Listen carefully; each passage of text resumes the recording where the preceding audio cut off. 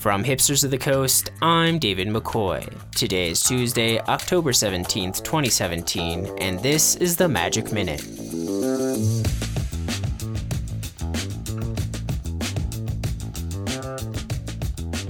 This morning, Wizards of the Coast announced that there will be no changes to the banned and restricted list.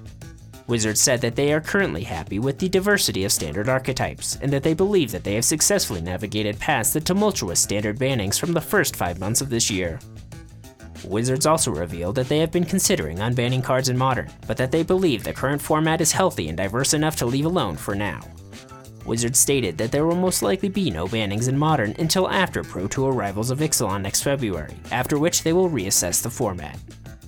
Yesterday, Star City Games revealed the SCG Open schedule for the first half of 2018.